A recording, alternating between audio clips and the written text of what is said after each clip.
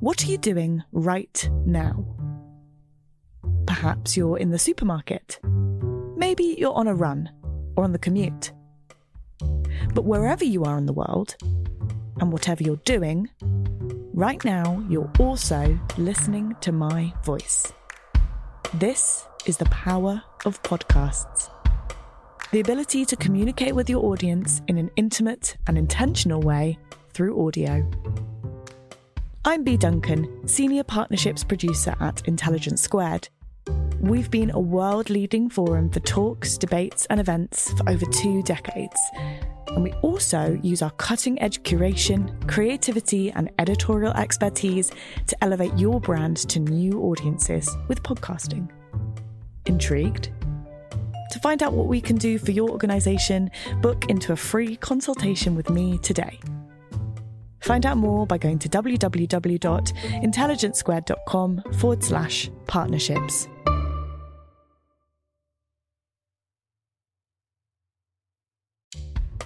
Hello and Happy New Year. Welcome to Intelligence Squared, where great minds meet. I'm Senior Producer Connor Boyle. We're all making life choices at this time of year. Perhaps a few New Year's resolutions are in the mix, or maybe you think that kind of thing is a load of silly nonsense. Either way, you'll have a stake in a tussle of big ideas coming up as we debate the motion, free will is an illusion. With no further ado, let's join our host for this episode. He's the writer, philosopher and podcaster, Nigel Warburton. Nigel co-hosts the popular Philosophy Bites podcast. His books include A Little History of Philosophy, The Art Question, and Free Speech, A Very Short Introduction. Joining Nigel to debate the motion is psychologist Susan Blackmore and Professor of Genetics and Neuroscience Kevin Mitchell. Let's join Nigel now with more. Hello, I'm Nigel Warburton, and welcome to this Intelligence Squared debate. Free will is an illusion, with Kevin Mitchell and Susan Blackmore. The topic of free will has vexed philosophers for millennia. The basic problem is this, as I see it anyway, and I'm willing to be corrected on this. Look, I'm having a volition now. I'm having a thought. I'm going to move my right hand. And lo and behold, there it goes. It moves. How that happens, to me, is still a bit of a mystery, particularly as it feels that I'm in control. But at the same time, because I'm somebody who doesn't believe in spiritual explanations, magical explanations from outside science, I think that everything that I am can be explained in terms of webs of cause and effect. And if I knew enough about, or if other people knew enough about my genes, about my environment, the conditioning that I've had, the circumstances immediately now, they would be able to predict exactly what I would do, because cause and effect just works that way. And there doesn't seem to be room for this magical thing coming in, free will, unless you kind of imagine something like a soul inhabiting the body, which we're beyond, I hope. So that's how I see the problem of free will. It's something that's been a problem explaining how free will of the kind of experienced free will could be compatible with a scientific worldview. And we're lucky enough to have 2 eminent scientists to talk on either side of this debate. And there are more than 2 sides, I have to say. So we're going to begin with an opening speech from each of our guests. First, Susan Blackmore is going to speak for the motion, free will is an illusion. And Susan is a psychologist who's well known for her books which explore consciousness, memetics, evolution, and spirituality, particularly her first book, Beyond the Body, which was hailed as a classic.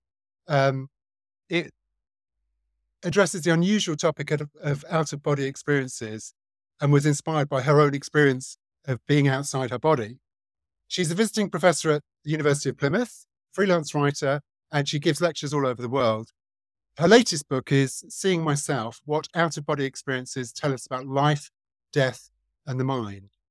So, Susan, could you give us sort of 8 or 9 minutes just as a general introduction, telling us why and how free will is an illusion? Well, you've done a good job of saying what you think free will is, and I completely agree with you. I would like to say what an illusion is. I've had trouble with this, with consciousness, because people have said, oh, well, you don't think consciousness exists. No, I say it's an illusion. And so I went to the dictionary and looked it up. An illusion is something that is not what it seems to be. And I think consciousness and free will are both examples of that, as is the self. who would be the one who had free will. So I would add to your description of what we mean by free will something like, it's this kind of feeling, well, you mentioned the soul or the spirit, but this feeling that I inside am in charge, that I'm controlling this body, that I'm making my brain do the things it does. And I just want to mention my favorite quote on this, which probably you know already. Samuel Johnson, more than 200 years ago said, all theory is against the freedom of the will and all experience is for it. So we've had an awfully long time of people knowing there can't be free will. And yes, I'm sure that it's an illusion. It's an illusion that neuroscience is really uncovering now. I mean, neuroscience has just gone bonkers and wonderful in this century, really. So we can look inside the brain and we can see how the self is made up. There isn't this magical being inside who would be controlling the brain or whatever. There is a model of a self, a construction inside the brain, with the body schema organized in the temporoparietal junction, its connections to the controls in prefrontal cortex, the memories being brought up from parietal lobes. And, the self is a big construction. It comes and goes. It's not built up all the time. It comes back and you get the illusion of continuity and you get the illusion of being in charge. So the problem has got worse. And that means worse because of the amazing neuroscience and understanding of genetics and so on. That means we're even more obliged to actually do something about it and say, well, what are we going to do? When you think about things like moving your arms, most people are happy to say, well, yeah, I didn't do that in my free will. Even the words I'm speaking kind of seem to come out of nowhere. But what about more difficult decisions like, I don't know whether to take that job or whether to go to this place, or how about whether to join in this debate. So imagine me sitting here at my desk and along comes an email that says, would you like to take part in this debate? And I sit there and I think, well, would I? Yes, no, I'm tired. I've got chronic fatigue. I do too much. On the other hand, it sounds really interesting. Many people would think that's what requires free will. But I would say that it doesn't. It requires this whole body here with its education and its past and everything else to make the decision, to weigh it up, to go, these are the advantages, these are the disadvantages. Not because they have free will, but because that's what this person does given her background, her brain, her genes, her environment, and so on. So that's where we are. Well, what do we do about it? I would like to discuss this in two ways. One is just referring to me or you, the individual person, and the other to do with the effects on society if we give up the idea of free will. And I think we have to give up the idea of free will. I've been trying to do that most of my life. Since I was a student in the early 1970s in Oxford, I can remember arguing with my boyfriend about it. And I came to the conclusion that, well, there is will. You can have stronger or weaker will, but the will isn't free. You can have freedom. Of course you can have freedom. Some people are freer than others. Some people are in prison. Some people are stuck in refugee camps. Some people have no money and no opportunities or few opportunities. Others are free to, But that's nothing to do with the will. That's to do with their circumstances. So what happens if we give it up? Well, people are very resistant to giving it up. And I can understand why. It's a bit scary. I've had the great good fortune to interview lots of psychologists, philosophers, neuroscientists. Many of these were for my book, Conversations on Consciousness. And I asked all of them and many other people, do you have free will? And what I found quite shocking, really, was that the majority of these highly educated and mostly brilliant thinkers said, well, yes, it's not really what people think it is, but we have to live as if we have free will. Well, I say that's not so. It's hard to give up feeling as if there is free will. My own response now, after all this time, I hardly get the feeling of free will anymore, but it is an intense feeling, as Samuel Johnson mentioned in the beginning. Experience is for it. But my response is, oh, here comes that feeling again. Well, it's just a feeling. Get on with making the decisions, because that's what has to be done in this circumstance. And what's the effect of that?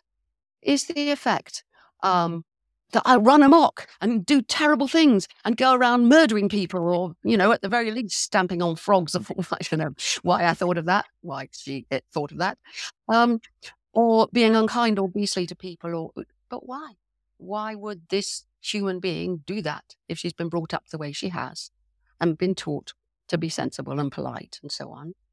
And also discover that actually, on the whole, when you're nice to people, they're nice back, and life's easier. And, life goes on if you let go of the whole idea of free will.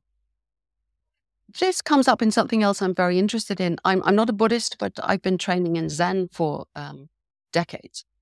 And within that tradition, it's supposed to end up with non-meditation or non-doing. And that idea is not that this body doesn't do anything. Obviously, it gets on with its life. But it's the idea that there is no longer the sense of this mythical construction of self. There's no longer the belief that this is an entity that is the doer of the things that are done. And letting go of that in those traditions leads to people being more compassionate, more caring, because they see other people in the same way. So it's not so scary. You can do it if you want to. If you really believe that it's illusion, you can do it. And what about the effects on society? Well, this is something that lots and lots of people have argued about. Sam Harris, Dan Dennett, various ones. The fear is that society would collapse because our legal system would collapse. Well, I think that's rubbish. I remember a wonderful argument I had with the philosopher Dan Dennett. Now, we were sitting at my kitchen table, and I really, really pushed him on this free will thing, because everything that he's taught about consciousness, that there's no audience sitting inside the brain, there's no one in charge in there, there's no central meaner, all these arguments that he's had should lead him to say that free will is an illusion. And he doesn't. Why not? I'm pretty sure from that and other conversations, it's because he, like so many people, are afraid of the effect on society that our legal system would break down. But it wouldn't. We would just replace it. Instead of a kind of retributive, punishing you because you're bad kind of approach, we would have to say, if somebody does a bad thing, what is the best thing to do for them and for the rest of society? If we punish them in some way, put them in prison or whatever, will that help them to not do the bad things again? Will it help other people? Will it deter other people from doing those kind of bad things? Or in some extremes, should we actually lock this person up because they really are a threat to society? All that would carry on. And we'd get away from these black and white lines about, are they actually capable of making the decisions or so on? They would all be wrapped up in decide what would the outcome would be, knowing that the reason these people do bad things is from their background, their bad luck they may have had, the situations they got thrown into, their lack of education, the drugs that they've taken because they couldn't cope, all of those things, we would be, I think, more compassionate and better able to run society. So I don't have those fears anymore. I think we'll be fine. In fact, I think we should all accept the science, the evidence, Johnson's theory about free will. And I think we would all be better off if we accepted that free will is an illusion. So thanks very much, Susan. Now we're going to turn to the other side of the debate, where Kevin Mitchell is going to argue against the motion that free will is an illusion. Kevin Mitchell is an associate professor of genetics and neuroscience at Trinity College Dublin, and he's the author of Innate, How the Wiring of Our Brain Shapes Who We Are. He runs a popular blog called Wiring the Brain, and his work has appeared in many publications, including Scientific American, The Guardian, and Psychology Today. But probably most relevant is his new book, Free Agents, How Evolution Gave Us Free Will. So Kevin, could you speak for about 9 minutes on how evolution gave us free will and why you think Susan is wrong? Thank you so much for the invitation. Thanks very much to Nigel for the introduction and to Sue for the introduction to the topic, which I think is sets the stage really nicely because it highlights these challenges that arise when people think about free will. So my own feeling is, first of all, that the debates on free will are framed often in ways that are unhelpful. And I think there's three ways in particular. And the first is to take a really absolutist kind of framing where you say you have to be making decisions in a way that's absolutely free from any prior causes whatsoever in order for that to qualify as free will. So if anything is impinging on you, anything from your past, any goals for your future, any information that you have, then you're not really completely free and it doesn't count. It's just not free will.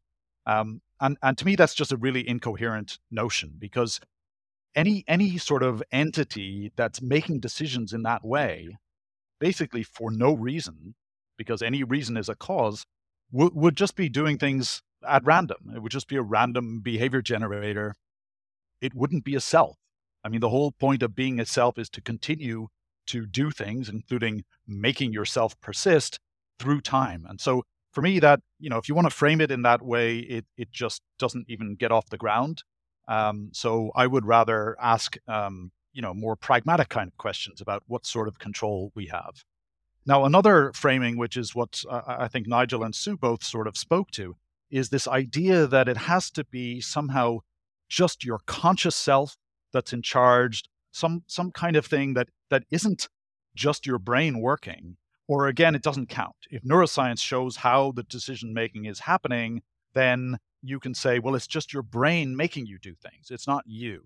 And I think, again, that's a sort of a dualist framing where there's a physical stuff, but in order for it to count as free will, there has to be some immaterial thing, some soul or spirit or mind that's in charge. Again, I think that doesn't get off the ground. It just is incoherent when you dig into it. And so I want to get away from it. And what I want to do really is, rather than start with a definition, is just describe the phenomenon. What do we want to understand? And that phenomenon is that we spend our lives, apparently, making decisions, choosing actions, deciding what to do, planning our behavior over long time frames, and so on. So how could that be? How could it be that we, ourselves, our whole selves, are in charge of things and not just our brains or not just our parts? And for me, as with any complex phenomenon in biology, I think the best way to get a handle on that is to take an evolutionary perspective. So if we can ground our concepts of action and purpose and meaning in the simplest kind of scenarios, that should give us a better way to understand the most complex scenario that we know of, which is the human mind. Now, when you do that, though, there's a third framing problem, which I think really almost scuppers things from the get-go, which is called determinism. And that's the idea, especially predeterminism, that the low-level laws of physics just predetermine everything that's going to happen, just because everything is made of atoms and molecules and quantum fields, and the way they interact is completely determined by the laws of physics, and there's just one possible future. Now, if you accept that premise, then you end up doing one of two things. Either you dismiss free will, which to me is dismissing the entire fundamental phenomenology of our existence, or you end up tying yourselves in knots, trying to show that moral responsibility can be compatible with that kind of determinism, even when there's no possibility of choosing. There are no possibilities at all, in fact. And that challenge is much worse because it doesn't just rule out free will in humans, it rules out any kind of agency whatsoever in any kind of organism. How could we say that any living being is doing something when everything just unfolds in a predetermined way? Now, thankfully, physics doesn't say that. Physics doesn't say that the universe is deterministic in that way. There's fundamental indeterminacy at lots of levels, the quantum level, but also classical levels. So what that means is that the future is radically open. What happens in the universe is underdetermined by just those low-level laws of physics. And if we start from that premise, then we flip the script. We don't need to ask, where does freedom come from? How could there be choice? The freedom comes for free. It's just in the universe. But now we have to ask something else. Given all this indeterminacy in the world and in the noisiness of its own parts, how can an organism control what happens? Of all those possibilities, how can it make happen what it wants to happen? And fortunately, that challenge also presents the solution. because the fact that the future states of the system, both the organism and the world, are underdetermined by the low-level details, that opens the door for the way the system is organized to have some causal effect. The organization can constrain the possibility space. And there's nothing magic about that idea. It's utterly commonplace. It's what lets us design our artifacts so they can do certain things and have certain functions. And that kind of functional organization is exactly the defining characteristic of living beings. It's why we call them organisms at all, in fact. And it becomes clear if we really think about, well, what is it? What is a living organism? What does that mean to be a living self? And really, it's a set of interlocking processes. So even at the simplest thing, like a single-cell bacterium, it's a set of, in this case, biochemical processes that collectively maintain the dynamic pattern of the whole thing. And they create an autonomous entity that persists through time. And it does that because it takes in energy and it performs work to stay out of equilibrium with the rest of the environment. So one way to do that, that's a challenge in order to stay organized like that and persist through time. But one way to do that in a dynamic environment is to be able to move around, because organisms need to take in energy. Well, they need to find food. So they need to know what's out in the world, and they need to be able to move around, and they need to have some sort of internal machinery that can direct purposeful behavior. So even the simplest organisms are doing that. They're approaching some good things, they're avoiding some bad things. And so the causation is not just instantaneous physics. They're doing things for reasons already. Now, when things got more complicated, when we had multicellular life that has neurons and muscles, that's a system to coordinate all their bits so they can move around in the world. Basically, they have to choose to do one thing at a time out of some repertoire of actions. And it may be a simple repertoire, or for us, it may be very, very complex. So they have to take in information, figure out what's out in the world, and then decide what to do about it based on their own state, their current goals, their current behaviors, and so on. And so as evolution proceeded, those systems for control became more and more complex, more and more elaborate, and more internalized. So for example, if we're doing vision, then we have to not just sort of detect something, we have to infer what's causing it, right? What are the causes of the pattern of photons that are hitting my retina right now? And to do that, we have to have some internal representations. So that's where cognition really gets off the ground, because there's an internal space that represents things that are out in the world and our current states and goals and so on, and beliefs, and then lets us figure out what to do. And of course, nervous systems also give us the ability to learn from experience. So we can learn about objects, what are their properties, what are their causal relations and contingencies, what can be done with them or by them, what are our actions, which ones turned out well, which ones didn't turn out well. All of that is used to guide our behavior, to build these models of ourselves and the world, and predict further into the future. So when we're thinking about organisms' agency and the way they control their behavior, they're actively pursuing their own agendas through time, not just moment by moment. They're flexibly accommodating to changing circumstances or new information, but they're not just reflexively reacting to stimuli.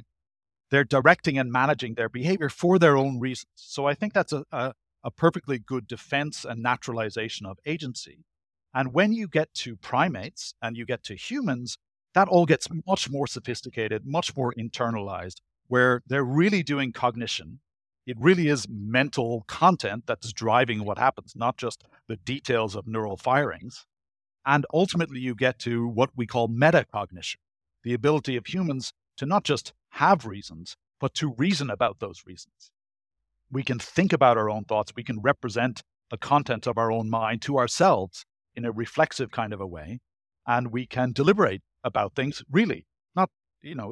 Doesn't just seem that way.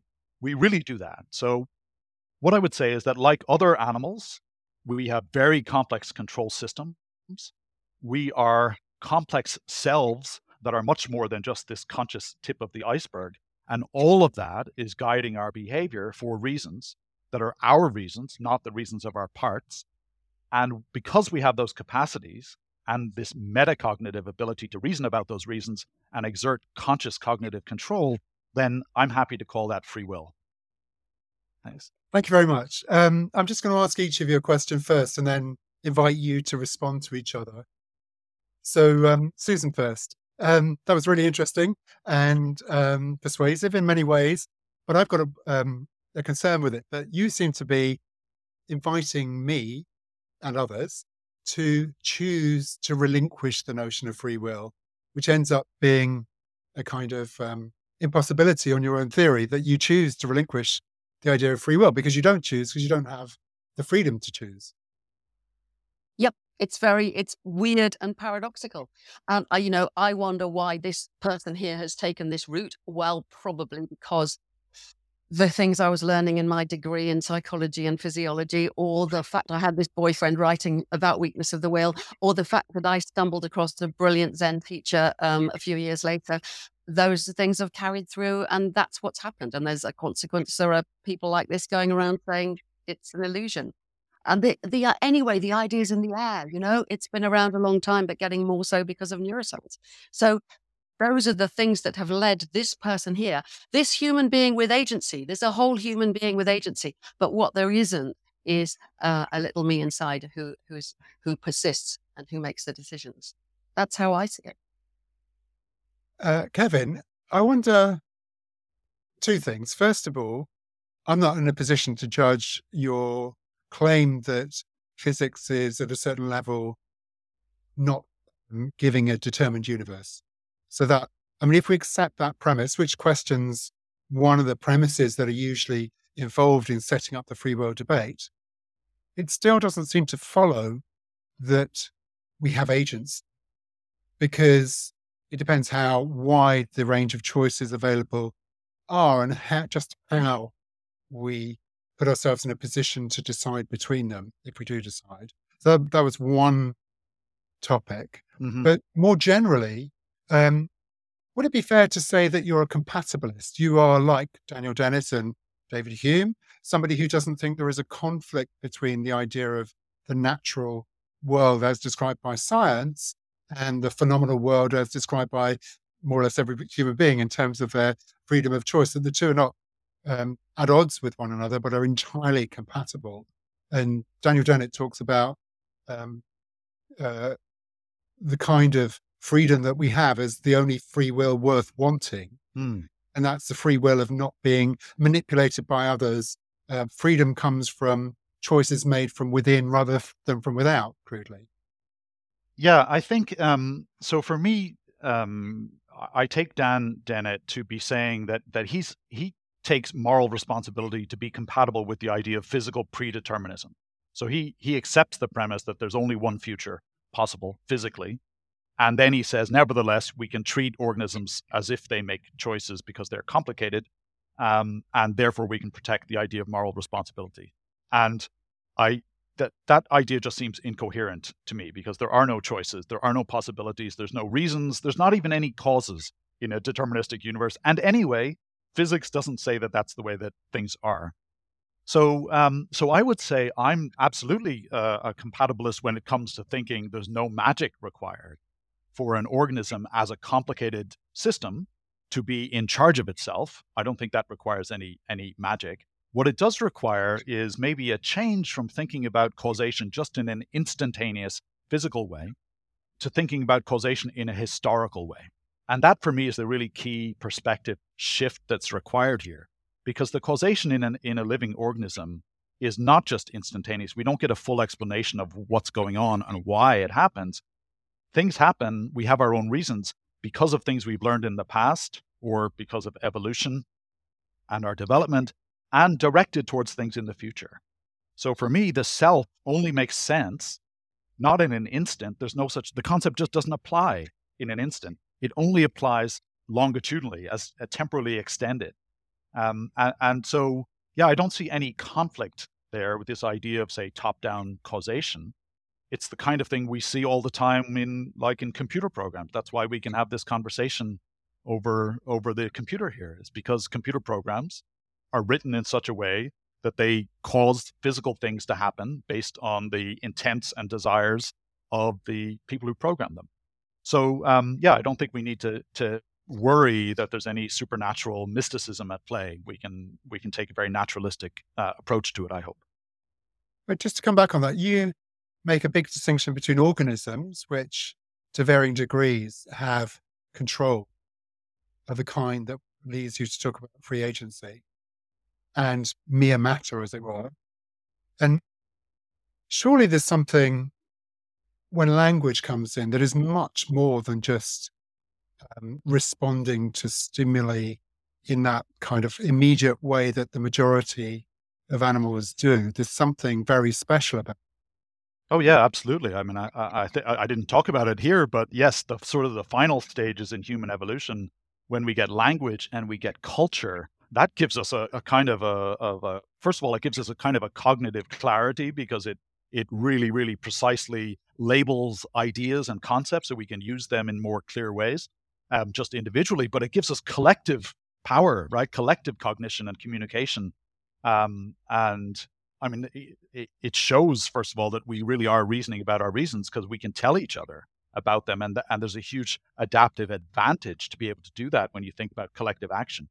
So yes, I underplayed it, or I didn't mention it, but absolutely, language and other aspects of human cultural evolution are hugely important here in taking us way beyond the agency that other animals have.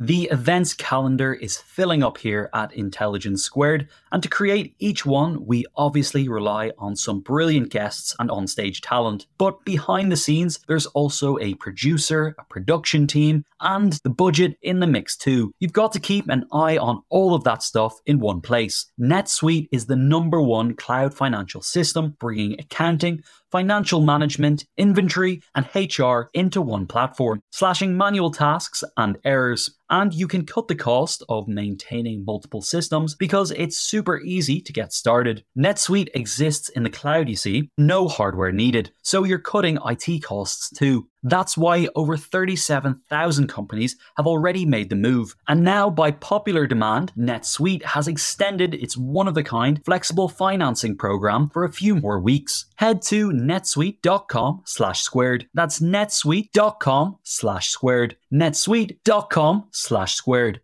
Sponsoring the show for this episode is Marquee TV. Marquee TV is a streaming service with a difference. It's bringing you the top tier of performing arts straight into your living room or onto your device. So think dance, theatre, music, anything you might find in the West End, Broadway, or maybe a cool little experimental space too, but saving you the cost of a few tickets as well. I've got happily a bit lost in their vast library of performances, exclusive interviews, and behind-the-scenes content. Choreographer Jonathan Watkins' interpretation of George Orwell's classic 1984 was pretty cool, and I love the dance piece Sutra, inspired by the skills of Buddhist Shaolin monks. And we've got a special treat for our listeners. Marquee TV offers 3 months of access for just 99 cents. That's right, 3 months for only 99 cents with the code SQUARED. Simply visit marquee.tv and use the promo code SQUARED to dive into the world of arts like never before. Bring the arts home with Marquee TV.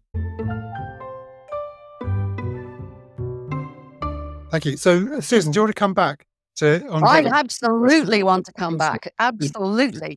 I'm baffled. I mean, you're basically telling a story about evolution. Very well, that's fine. About how human organisms attain agency and how they attain more agency and more kinds of agency. But that doesn't get at what most people think about free will. Now, in the beginning, you kind of almost completely rejected what most people think about free will, but not completely. I think what's happening here is that it's important to make the distinction between the physical organism, which is an amazing agent that's evolved with more agency than any other creature on the planet, as far as we know, and the way it feels, that in addition to this whole body, there is inside this me who makes the decisions. You talked about continuity, and I think that's really important. The organism is continuous. Oh, yes, we shed cells and things change and so on, but there is a continuity of this body from when it was a baby to when it's going to die. Now, is there a continuity of a self? Well, no. The self is a construction that comes and goes. It disappears in sleep and pops back in lucid dreams sometimes, and then starts up again in the morning. It's never exactly the same. It's similar because it's made by a similar brain. Again, that's the Buddha's idea of no self or non-self, is there is no persisting self. And it's an illusion.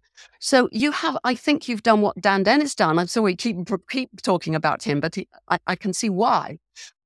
Which is really to say, you've talked about human freedom, how these organisms have acquired more abilities to do more things and more clever ways of thinking and talking and thinking about reasons and so on. But that doesn't mean that there's free will in the sense that I'm sure most people think about it, that it's the me inside who does it. Yeah. I mean, I think you touch on something that's really interesting there. First of all, I'm going to absolutely disagree with you on the idea that our psychological selves aren't real or don't persist.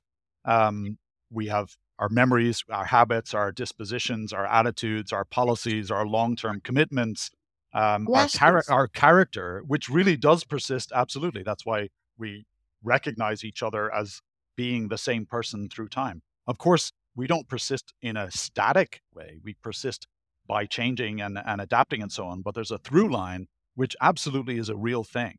And I think just because you can't localize it in the brain somewhere, which seems an odd thing to want to do anyway, doesn't mean it's not an entity or just because it's not an object. So if we think about it as a set of relational properties between all the elements that make up our psyche, then yes, there's a self and it persists through time. Now, is it what people think it is? I don't know. To me, that's a separate question, really, because there's a sense of self, there's a sense of agency and free will, and what those things feel like, to me, is a different question from whether there really is agency and really is a self and really is free will that we're engaging with. It's an important question, but it's not the same one. But also, I mean, finally, I would say I don't know what everyone thinks about it. I mean, you said with some confidence that people think there's a little me inside my head, and maybe that's right. But maybe they also think, you know what? Maybe they perfectly recognize, I mean, since the time of Freud, at least, that there's lots of subconscious goings on that are still part of my decision-making processes.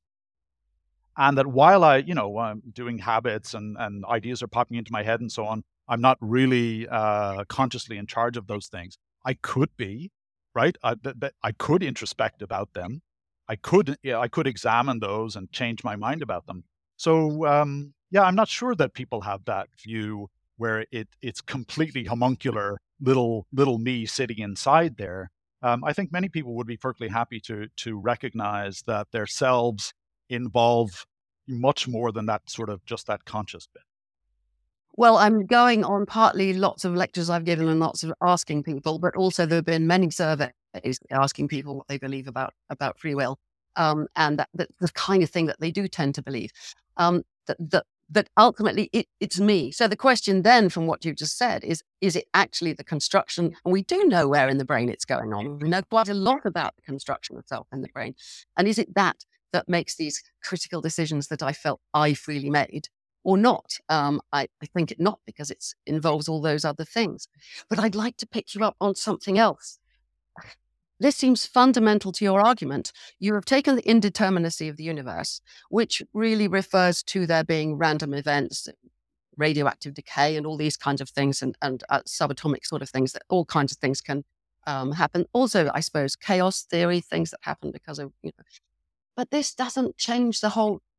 That doesn't give people the ability to make decisions, to change the world. You seem to be implying, but maybe you can correct me if I've misunderstood this, that with all our clever brains and the way we think, we can change the world to change these random or chaotic processes to go in one direction rather than another, which would seem to me to be paranormal or psychic. I mean, we can't affect. There have been lots of experiments on whether, because I used to be a parapsychologist for my sins, on whether people can influence random number generators by the power of their mind, and they're not very convincing evidence. No. I must have got this wrong, but that I don't see how, and nor does Dan Dennett, because he's very clear about that. No. Determinacy would give a loop for a That's space.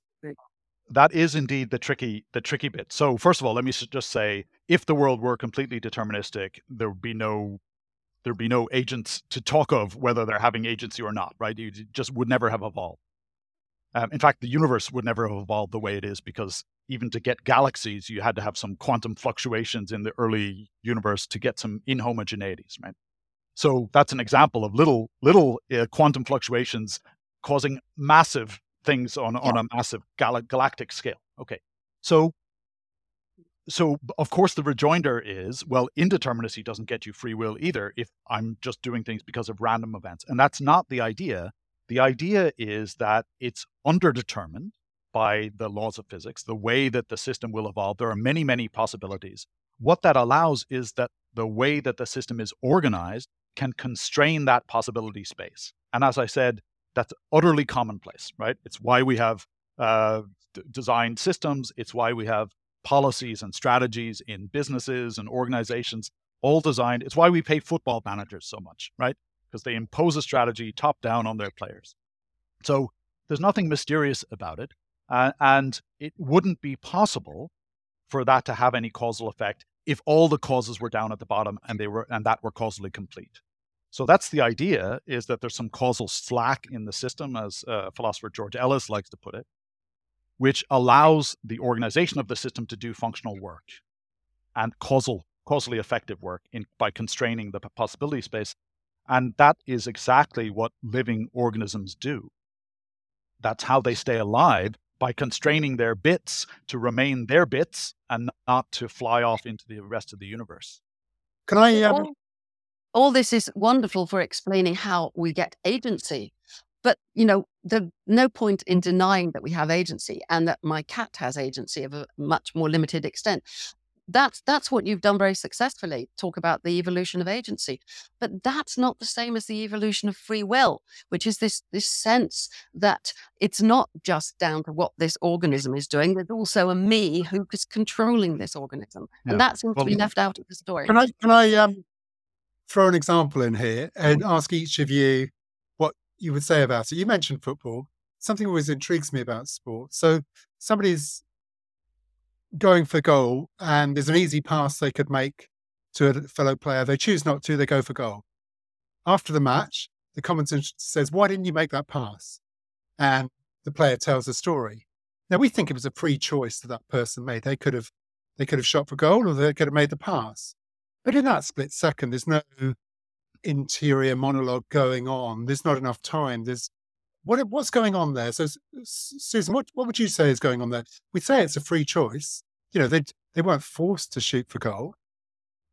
I would say it's a choice, definitely a choice, but it's not free in the sense of if you could really look into all the situations and find out what was going on, you would see that this caused this and this caused the other, and that the memory of previous similar examples, or things that you watched other people do, or the feeling of the pain in your leg, or any number of things that would have contributed to that decision did it. And then after the fact, in life we confabulate all the time. I've worked mostly on consciousness, and there's so much stuff on how we attribute to this magical thing called consciousness all sorts of decisions and choices when the mechanisms are making them happen. So I would be quite happy with that applying to that football as to everything else in life. Kevin, what would you say? Well, a few things. First of all, I think there are many instances where we are not consciously deliberating on things or consciously deciding on things, right? And that might be one example where things are happening super fast and we're just having to make split-second decisions. And that's fine. I don't think that means that we never consciously deliberate about things. So that's the first instance. The other is to think, well, what's actually going on in that moment? And I think it, as Susan said, it draws on all that past experience. It draws on all the learning, the memory, the procedural skills that people have, judging the possibility space, having a goal, literally in this case, having a goal, and then figuring out, well, what's the optimal thing for me to do, right? And so most of that happens subconsciously. That's fine. That's good, right? For most of our behavior, if we had to think all the time consciously about what we're doing and how we're going to do it, we'd be dead, right? We have to offload loads of that stuff to our subconscious. And so, habits get a bad rap. We're always thinking about bad habits. Most of our habits are good. They're adaptive. That's why we have them. So, so I would say there's all kinds of stuff going on subconsciously in that scenario. And actually for most of our behavior, it is caused by prior things that have happened, in the sense that it's informed by them. And it's also informed by what we want to happen in the future. And all of that is adaptive. And on top of that, we have occasionally these abilities to engage conscious deliberation, which you wouldn't want to do in the scenario where you're, running in on goal, but you do want to do when you're thinking about more, complicated things, and when you have the luxury of time to do that. But would you call that an example of free will, or is it a case where it's not free will because you didn't have time to reflect? I mean, how important is the notion of conscious reflection to your concept of free will? I guess I'm less concerned with saying this was an exercise of free will and that wasn't, and then with just saying we have the capacity for free will in general. And by free will there, what I mean is conscious cognitive control. So conscious control is the essence of free will for you. That for me is the extra bit that I would say. So I would not apply the term free will just because it's really loaded, right? It's a really loaded term. I wouldn't apply that to other creatures, non-human creatures. So I think what makes humans different from the agency that other creatures have is this extra reflective capacity, right? And we could call it metacognitive conscious control if we want to. I think that would do the trick. And again, I think there's, we need to distinguish that capacity from the sense of what that feels like, which I think is what I take Sue to be talking about. Sue, would you like to come back on that? Yes, please. This is great fun, but because you're bringing in another magic, you're just bringing in consciousness there. You're talking about the subconscious and the unconscious in 100-year-old Freudian terms, which really don't map onto what we know about now. But more critically, the idea of, I've written it down, even conscious cognitive control. What on earth does that mean? There's this extra special thing called consciousness that comes in.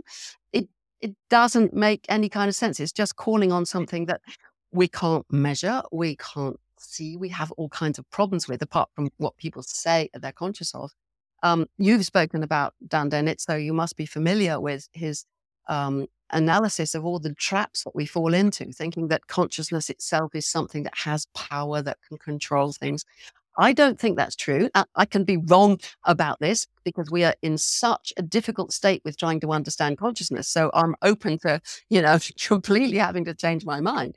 But really, I think it does not make sense to call on this consciousness as though it were a power and does things, or even to know what we are conscious of or what we were conscious of in the past and whether we did things consciously. These are all up for grabs. It's really, really tricky. So I think it's illegitimate to bring in conscious cognitive control to help you out with, getting away from the fact that free will is illusory. Now, I'm conscious of the clock ticking. Let's reply, because I want to know what I'm going to say. Next reply, but could you reply in the context of getting a little summing up of where you stand as well, and then I'll invite Susan to do the same, and then we'll have to Sure. So Sue, of course, is absolutely right that consciousness is incredibly complicated. We don't really understand it very well, but I think we can describe things that are conscious experiences or that aren't, and we can have instances where we have conscious control or don't. And there's lots of neurological conditions, for example, where people don't have conscious cognitive control of their behavior. So it doesn't have to be something completely mysterious, even though we don't know how it is generated or exactly everything about it. We can at least describe some phenomenology that distinguishes conscious from unconscious or subconscious or non-conscious states or actions and so on. So, and we're doing it now, right? I'm consciously deciding what I'm going to say. I'm consciously lifting my hand up and putting it down. And I know that I'm conscious of my reasons for doing those things because I can articulate them, right? So we have this metacognition that allows us to reason about our reasons and demonstrably do that, identify them and introspect about them because we can articulate them to each other. And that has, as I said earlier, adaptive value. So overall, what I would say is that I think we can naturalize ideas of free will I think we can naturalize them in the context of the evolution of agency. The future really is radically open, but living organisms are designed to determine what happens within that possibility space for their own reasons. So they're really doing things. Unlike everything else in the universe, they really have that causal power, and humans have it in spades because we have these extra layers of cognition and metacognition. Thank you very much. Now, Susan, could you respond to that and sum up your position, and then we'll have to round, I'm afraid. Well, I think we need to have another debate about consciousness because you have thrown in so many contentious comments there. I would say falling for the classic traps about the power of consciousness and the evolution of consciousness. You said consciousness emerges from the brain or something like that, which is very contentious. But let's forget that for the moment. I have much enjoyed having a go at this. I think you have done a great job of explaining or talking about human agency and how it has evolved. And that is not, to me, what free will is about. It's something that is sort of over and above. It's more than just the fact that this body can walk around and eat and do the other things it needs to do quite competently. It's something about this mythical me who has this control by some incomprehensible means. So I am going to continue for now living my life without free will. And I hope that we have spread some ideas for people to think about their own free will. Hope so. So thanks very much for that, both of you, to Susan Blackmore and Kevin Mitchell, and to Intelligence Squared for organising the debate. And I should say Kevin Mitchell's book, Free Agents, goes into much more detail about the story that he tells about how we got that particular kind of agency. Thank you very much. Thanks for listening to Intelligence Squared. This episode was produced by Hannah Kay and edited by Tom Hall. If you want to keep up with everything going on at Intelligence Squared, sign up to the newsletter. Head over to intelligencesquared.com to get the heads up on all our live events, and members can also peruse over 20 years of our back catalogue featuring some of the world's great minds. That's all over at intelligencesquared.com.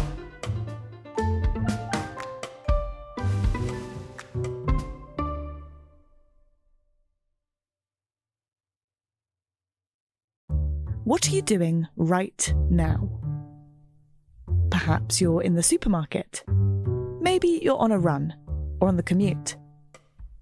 But wherever you are in the world, and whatever you're doing, right now you're also listening to my voice.